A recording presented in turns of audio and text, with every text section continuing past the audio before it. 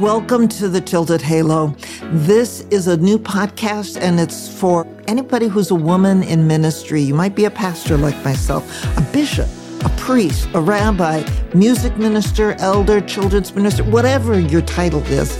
You're absolutely in the right place, especially if you're someone who loves your ministry and you're doing it well and you're feeling pressure to sometimes be perfect, and deep down inside, you know you're not. And how in the world to deal with that. And men, you're absolutely welcome here too, because this is about ministry and the same thing can happen to you. So you're all in the right place. Let's get started with the show. When you get up as a faith leader to share your message, you know what you think you're saying. But what is it that people really hear? What is it that they hear you saying about who's welcome, who is fit for God's kingdom, and maybe who is not? That's a tough call for any one of us who's a faith leader. And I know I struggle with that because people always hear things through their own filter. But the question still is, what are we really saying? Are we leaving people out? Are we saying things in a way that people hear judgment and feel judgment and therefore feel like, oh, I'm not welcome here. God doesn't want me, or God doesn't want those people. And that can be a lot of different people here in the community. There were some statistics that have been gathered over the years by many of them through the Barna Group study. And millennials are the generation that was born between 1984 and 1998, or 2004, somewhere in there. And 45% of millennials maybe attend church regularly, kind of on a weekly basis. But also of those millennials, back in 2014, 87% of them saw organized churches as judgmental. 85% saw basically all Christians as hypocritical.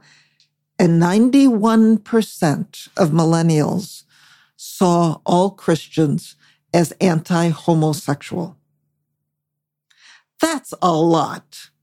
And that's a way of saying, this is for all of the straight people, but God doesn't love people who are different from me if you're straight, and that they're not welcome. Or what about all the kids these days who are struggling with their sexual identity? There's a lot of that going on, whether or not we talk about it, and there are places in this country that won't talk about it, but whether or not we talk about it, that's still going to happen. So what do you want for those kids who are struggling with that in your faith community? Do you want them there? Do you want to be able to talk with them? Do you want to be able to share with them that God loves them for who they are, whether or not they're straight, or maybe decide that they're gay or lesbian or transgender, or, kind of confused about who they are? And are you willing to be there with them as they struggle through that journey? What was it like when you were going through your teenage years? Did you ever struggle with your sexual identity? Was that ever a question for some of your friends that you struggled with? What would you have wanted your faith community to be able to say or to do that might be helpful to you? Not as a way of saying, black and white, this is, God says you can't be this or that, but as a way of walking on that journey with you. Would you have wanted that? Do you know friends or had no friends when you were growing up, who were maybe bullied because they were different, because they didn't quite fit. What was faith community saying to them? What were they hearing? What would have been helpful for them to hear? Is that what you're saying? Something helpful? Or are you telling them, no, unless you walk this tiny little path, unless you're like everybody else, unless you're, the right kind of person, you're not really welcome here. God really doesn't love you. We might say God loves you, but not really unless you become like one of us. It's important for us as faith leaders, whether you're a professional leader, as a faith leader, a leader in a business who's a person of faith, to think about what kind of message are we really putting out there? On this whole issue, which is so explosive these days in our communities and in various states and everything else. And I'm not talking about, there should be this law or that law or any of that kind of thing. But what are we saying to people? Who are we excluding? Who are we saying God doesn't love? By our words, by our actions, by how we phrase things? And what are we doing to those folks when we do that? Scripture tells us that God loves everyone. Everyone. No exceptions. Scripture tells us that we have all sinned and fallen short of the glory of God. So if you see homosexuality as a sin, which can be argued about, and I do not believe that, but if you see it that way, why does that sin exclude someone where your sins don't? Why do we make distinctions like that? How can we say that this sin is worse or because it's different, because I don't understand it, which is typically what's going on, or I'm not comfortable with that?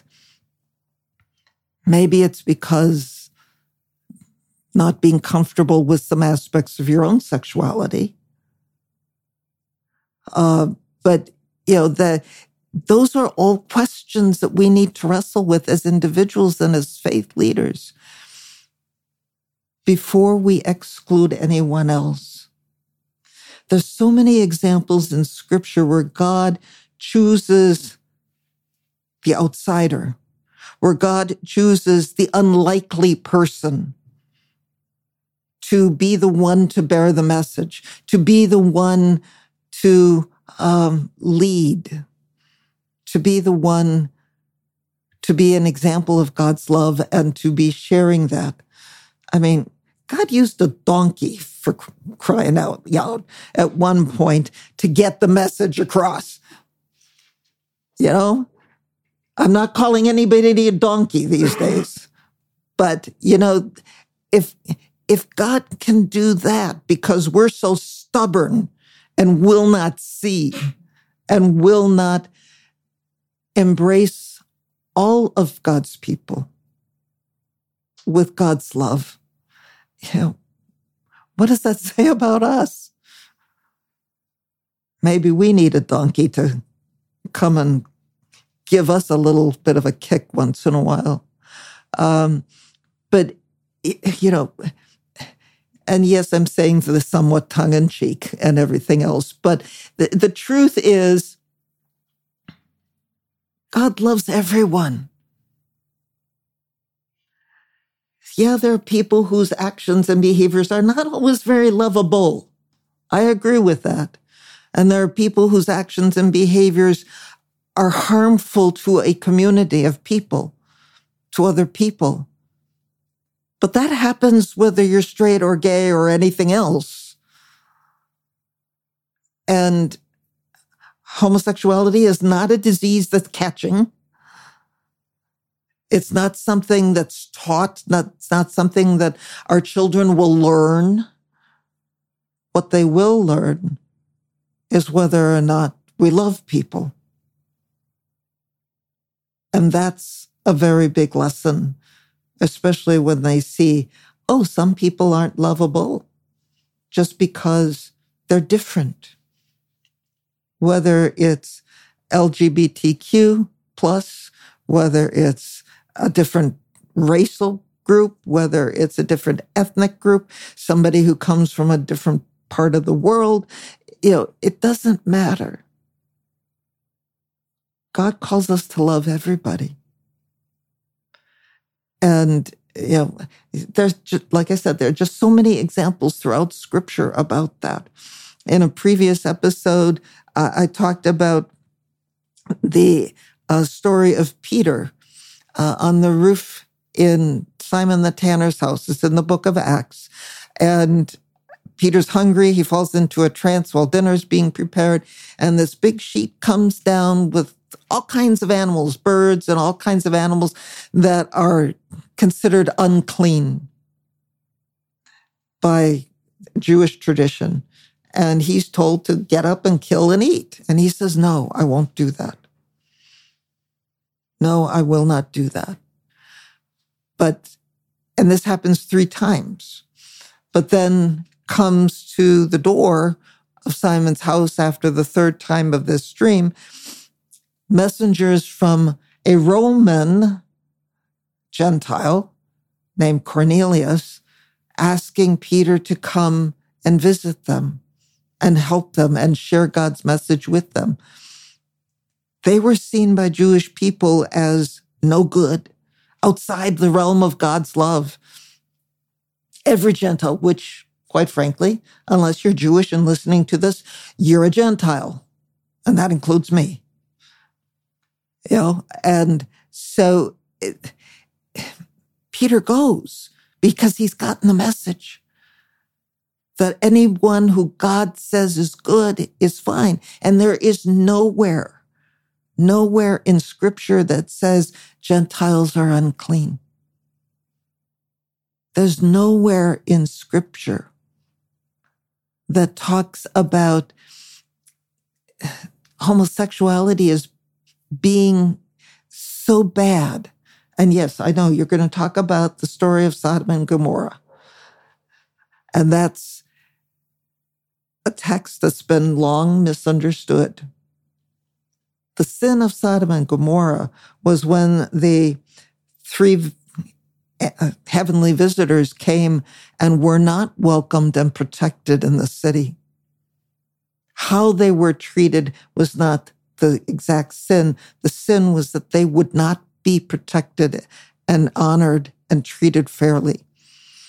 Code of everybody in the desert and in that time was any stranger who comes into a city at night was to be guaranteed safety. That was a universal code. But the people of Sodom and Gomorrah did not honor that for people who came into their towns and their villages. And how they didn't honor it is not as important as the fact that they did not honor that. And so, the kind of ways that they would have been dishonored is less important than the fact that they would have been at all, in any way, manner, shape, or form. And so anytime we don't welcome others, anyone, we're being like the people of Sodom and Gomorrah. That's a pretty tough thing to say. Anytime we don't welcome someone who's different, we may be saying no to a heavenly visitor. We never know. We never know. And yes, we need to be careful and be safe with all the issues these days about safety. But anybody can be an agent that's going to be unsafe. But everyone is someone who we can love. So, yeah, these are some pretty tough words. And I know there's going to be a lot of people who disagree with me on these. But I encourage you to at least think about this. How are you being an agent of God's love when you say to some people, just because of something about them, no, you're not welcome here because you're different from me, different from us, or who we assume is us in the midst of that congregation, that faith community. God comes to us in many and varied ways. I pray that each and every one of us learns to be open to receiving God's love from others, but also to be agents of sharing that with everyone we come to and everyone who wants to come into our communities and to be there with us and celebrate with us. There's beautiful people of all sorts. Yeah. So open your hearts, open your eyes, and open yourself to God's love and see where that's going to lead. Sometimes it takes some unexpected twists and turns. But God's love is always, always, always bigger than us and how we understand things. We put the limits on it. God doesn't. So take a deep breath. Come back again next week and join me for another edition of the Tilted Halo. You have been listening to Tilted Halo with me, Kathleen Panning. What did you think about this episode? I'd really like to hear from you. Leave me some comments. Be sure to like, subscribe, and share this episode. And catch another upcoming episode for more conversation on ministry, life, mindset, and a whole lot more. Go to www.tiltedhalohelp.com, where I've got a resource guide and other resources waiting for you. And be sure to say hi to me, Kathleen Panning, on LinkedIn. See you on the next episode.